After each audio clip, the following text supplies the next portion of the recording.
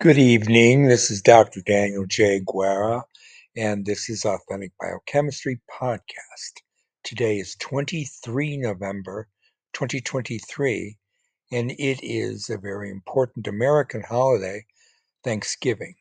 And as I promised, we're going to stray away from our NK story, and we're going to do a little bit, and I do mean a little bit, of metaphysics, which is something I like to do. So if you are not interested in that, then you don't have to listen to this particular podcast. But I think you might enjoy it. Now, before I do it, I must also mention something. Remember back at the NK story, we're talking about deletions or modifications of three genes, alterations in the final sense of the word. The RB protein, which is involved in movement and ultimately the degranulation mechanism of CD8 positive T lymphocyte cytotoxicity, the natural killer cell cytotoxicity, and then there were two other gene products that were modified in the HLH family differentially depending on which patient we're looking at. One of them is very important is the FBPase1, which is the gluconeogenic enzyme. And the third one was the acyl-CoA dehydrogenase, and it's called ACAD9, and that's actually a long-chain acyl-CoA dehydrogenase, starting off with, say, palmitic acid and going to longer chain.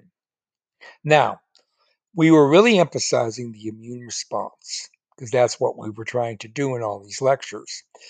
But I will remind you that these mutations are in all copies of those genes.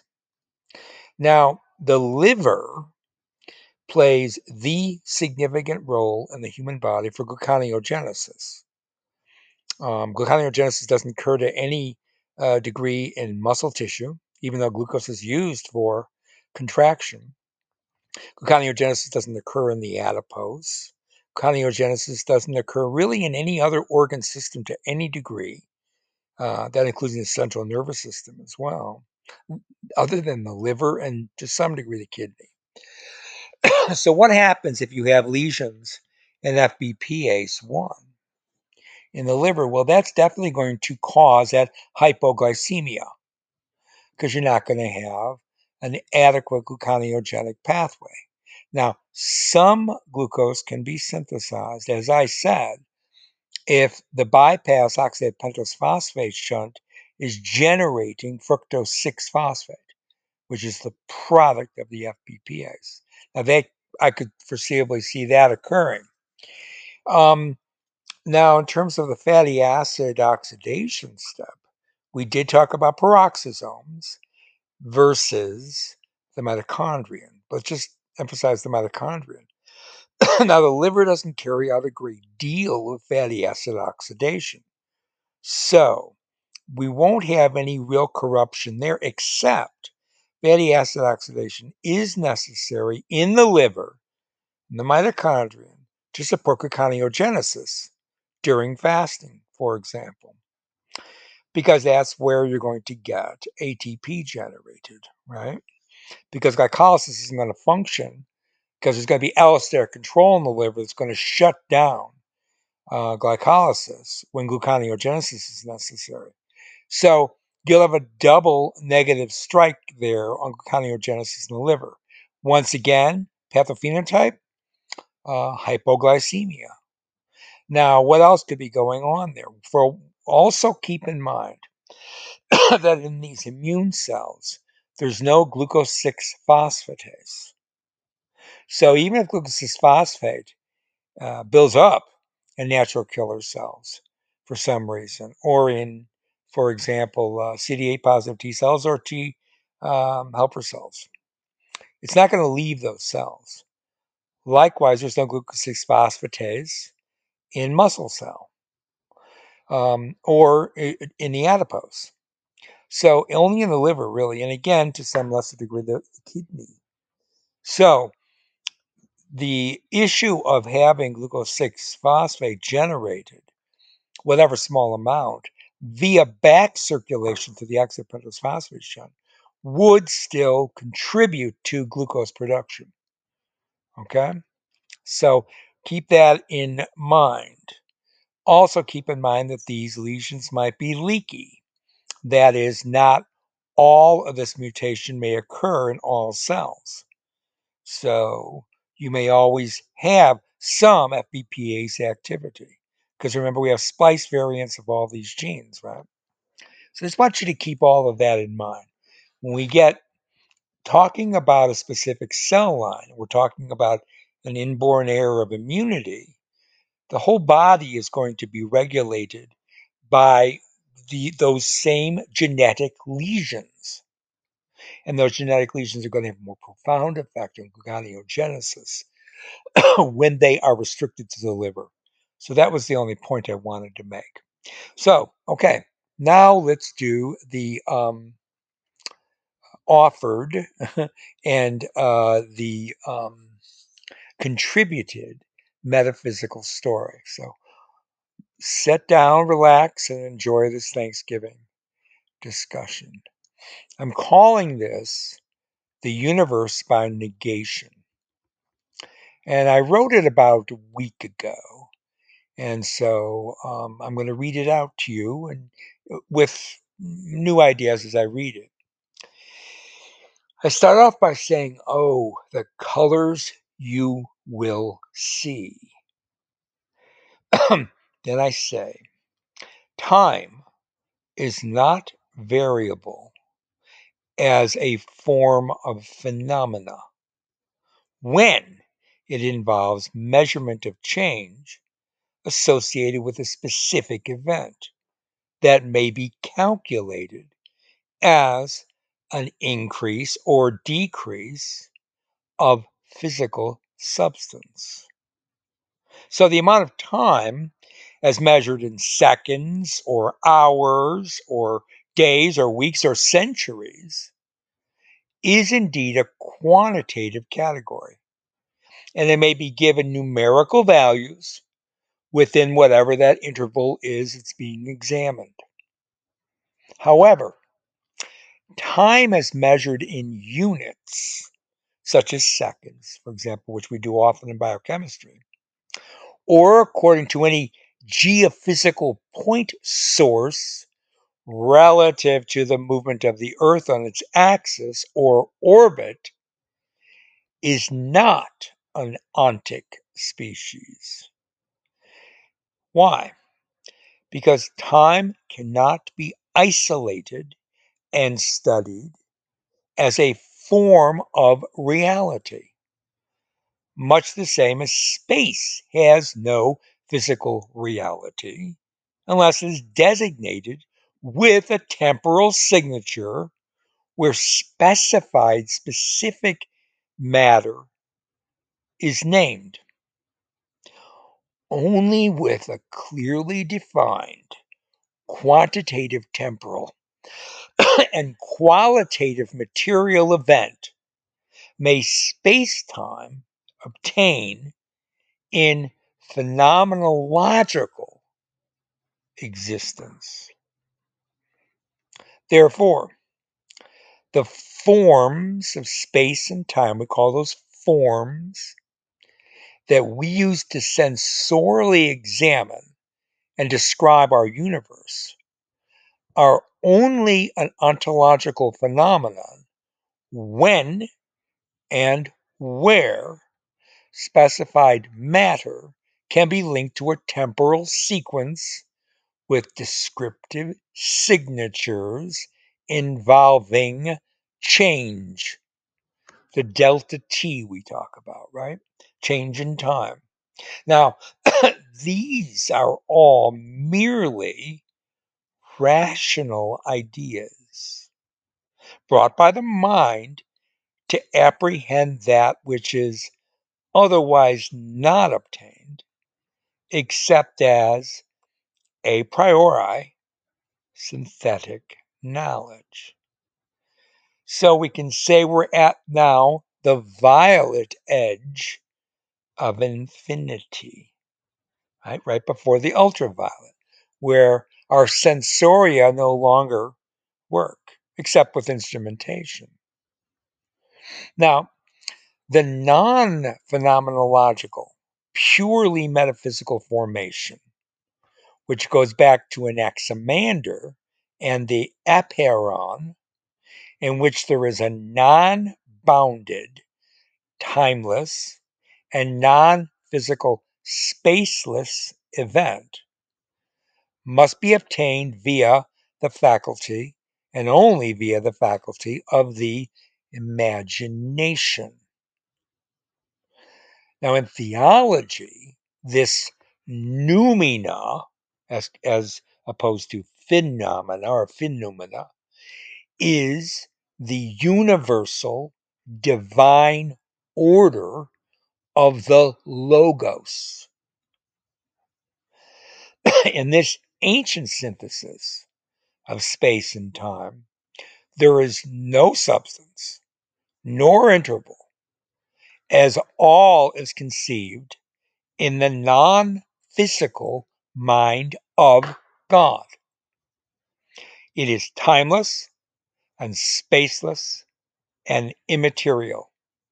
Yet it must be the plenum of the entire cosmos. Now, that means this noumena is a Latin term I put together, eventus intus se. And that means the source of the entire universe as it is in itself in the mind of God. So, intelligence, human intelligence, is the resonance of this noumena. It is so because it is apprehended by human reason, a priori, as nature, through the instantiation of individual free will. So the human mind, in my view, synthesizes this logos as space and time. Thus, the divine order is recognized phenomenologically by the senses. Now, I would say that it appears that Anaximander, the pre-Socratic philosopher, pondered some of these foundational, I'll call them concepts, which are abstractions of the understanding, right? Now, Parmenides and Heraclitus, which are often put on opposite poles, and they aren't really, but let's say Parmenides and Heraclitus, again, pre-Socratic philosophers, began their analysis of change where Parmenides found no substance in the void. So everything was unity, that's what Parmenides said. While Heraclitus finds only flux. Okay? Now, Pythagoras then required quantitative and qualitative measurement of spatial order, thus applying mathematical modeling via what? Arithmetic and geometrical inference.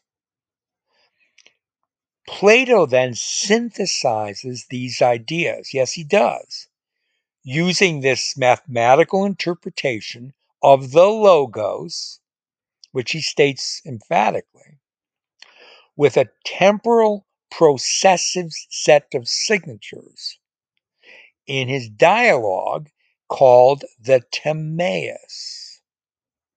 So I suggest you go back and read that. You'll see why I'm suggesting that's the viewpoint you should follow.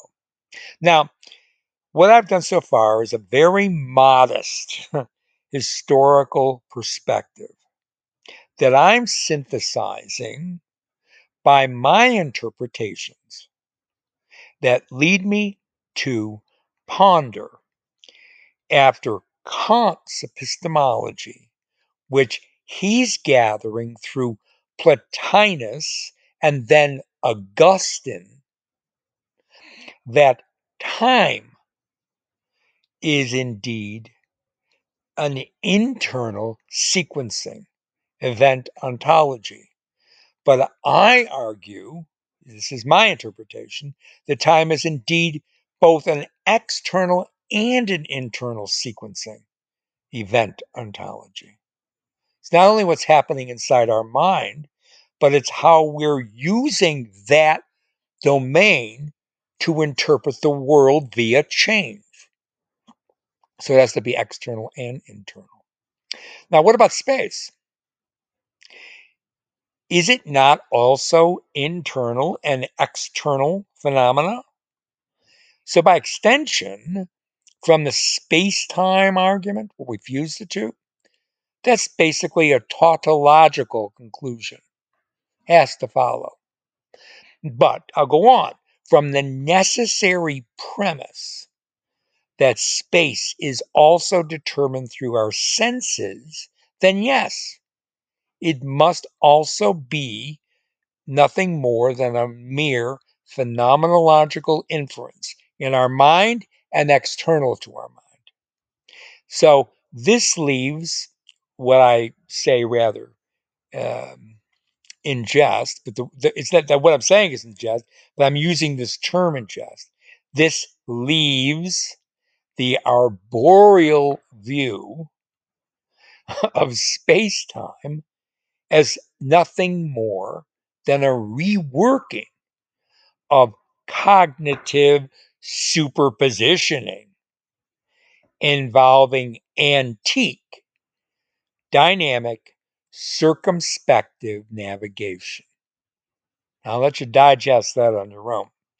Now, a reimagined Anaximander, or if you like, the Einsteinian lift from Kant's Copernican epistemology, is basically what we're talking about. And I will note the physicist failed to give due credit to Anaximander, Kant, or Copernicus, okay? Which doesn't surprise me. Now, gazing back at the mathematical perspectives, we're not done yet here.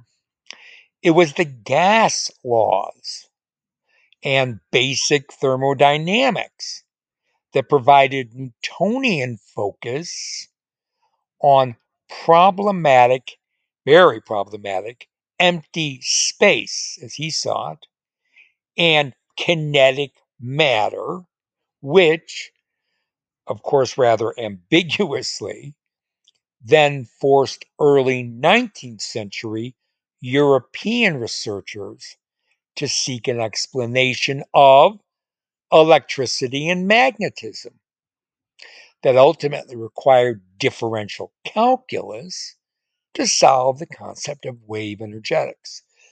And the calculus derived from Newton and also from Leibniz. Right? One was algebraic and the other was geometric, so both. So that leaves us with James Clerk Maxwell, who gave us the spectral blues and reds of the electromagnetic theory, and thus provided the grounding of relativity and quantum mechanics that continue right up to this day. Now, it seems that Maxwell obtained his approach by examining how Faraday imagined space. There was at the time of Faraday, another researcher that I'm sure you've heard of, a mathematical understanding of magnetic forces moving through a, wait for it, void, wherein the medium played no role in the attractive or repulsive nature of the forces, that somehow ended up functioning at some node where forces were what? Reconvened. Now, Maxwell was smarter than that, and he realized that electrical forces and magnetic forces, for one thing, he was an experimentalist, not a mathematician. He realized that electrical and magnetic forces were treated in the same way by the mathematicians. The medium was essentially a void, and the dynamics of the forces that were magnetic or electrical simply generated at one locus and then transmitted somehow unencumbered to the next locus where all the action took place. So Maxwell, in his major treatise, does acknowledge Faraday as the one who realized the medium must play a role in this transmittance. From his study of Faraday, Maxwell began to see that magnetic and electrical forces were of the same dynamics, and because of that, the medium through which they traversed would be similarly modified, and perhaps in turn affect and then reflect the dynamic movements of the forces themselves. So Maxwell then he turned then to mathematics, in particular differential equations, and realized the forces of electricity and magnetism were functioning as waves. So what do waves do? Waves function at their simplest level as oscillations associated with periodic motion, where displacement of the wave is obtained by applying force, thus generating a potential acceleration.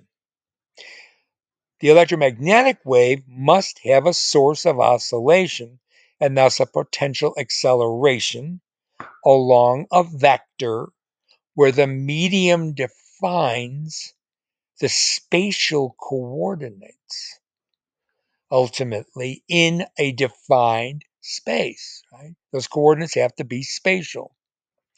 But how does the elaboration of the electromagnetic spectrum that I've been talking about now reach back to the noumena? Well, of course, we have to conclude this discussion. So it does so by negation and subsequent formulation via interpretation of our own sensorial phenomena. To understand what you cannot sense, the noumena, you must negate this absence. What's the absence? Inability to see.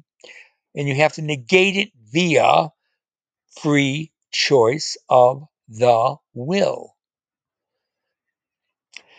Hence, one formulates ideas, such as the electromagnetic spectrum, using mathematics derived from imagination of idealized geometrical, we'll say Euclidean structures, through a differential analysis of two formal variables. What are they? Space and time.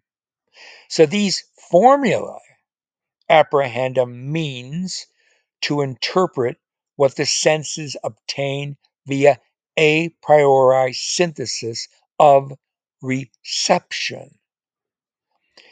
Perception becomes the rational readout, you see.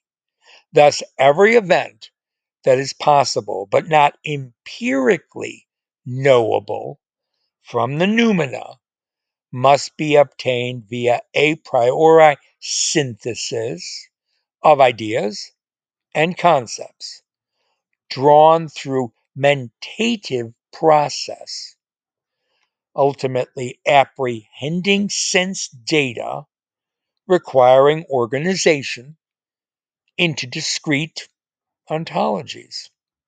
So the sensible world needs structure to explain function. It's another way of saying it.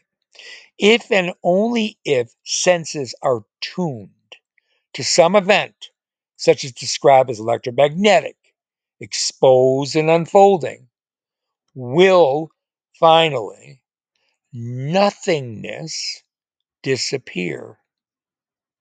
Hence, the observed universe is because of the absence of unperceived noumenal non-existence, so obtained by the possibilities required by the God-given, perpetual, freely willed instantiation of phenomena, humanly imagined from the eventus intus se. So, that's all I have to say on the matter. Hopefully, if you parse what I talked about, it's my individual viewpoint that can, of course, be extrapolated to all of our observable phenomena, including physiology, genetics, and even the most precious, biochemistry. So that's why I go all the way back to Pythagoras, who talked about geometrical shapes. And what Pythagoras states, from what little we have of the scraps of scrolls that are available, but that had been rediscussed in Plato and then in Aristotle, who did have primary manuscripts, was that when you're talking about something occurring in space and time, you put it there. You put it there as an ontic event. So you have to imagine it out there like a triangle. Once you do that, then all the phenomenological aspects you want to describe for everything that's occurring in nature can start to be unfolded and interpreted. Okay? And what I gave you there was just a biochemist, me in particular, point of view of how that's functioning through all of the ideas come through in the electromagnetic spectrum, ultimately leading to special and general relativity. And all of the theories that have come since then are all leading from phenomena. Everything is phenomenological. And so to get wherever we are in describing a scientific point of view of nature, we have to remember this is all phenomena. And what I'm giving you then is a template on how we are divining that from whatever the noumena is, right? The event in itself as it is, which we have no handle on, right? So hopefully I convinced you of that, or at least got you to ponder it. And also why you understand why I call this the universe by negation. So I'll leave you on this Thanksgiving evening.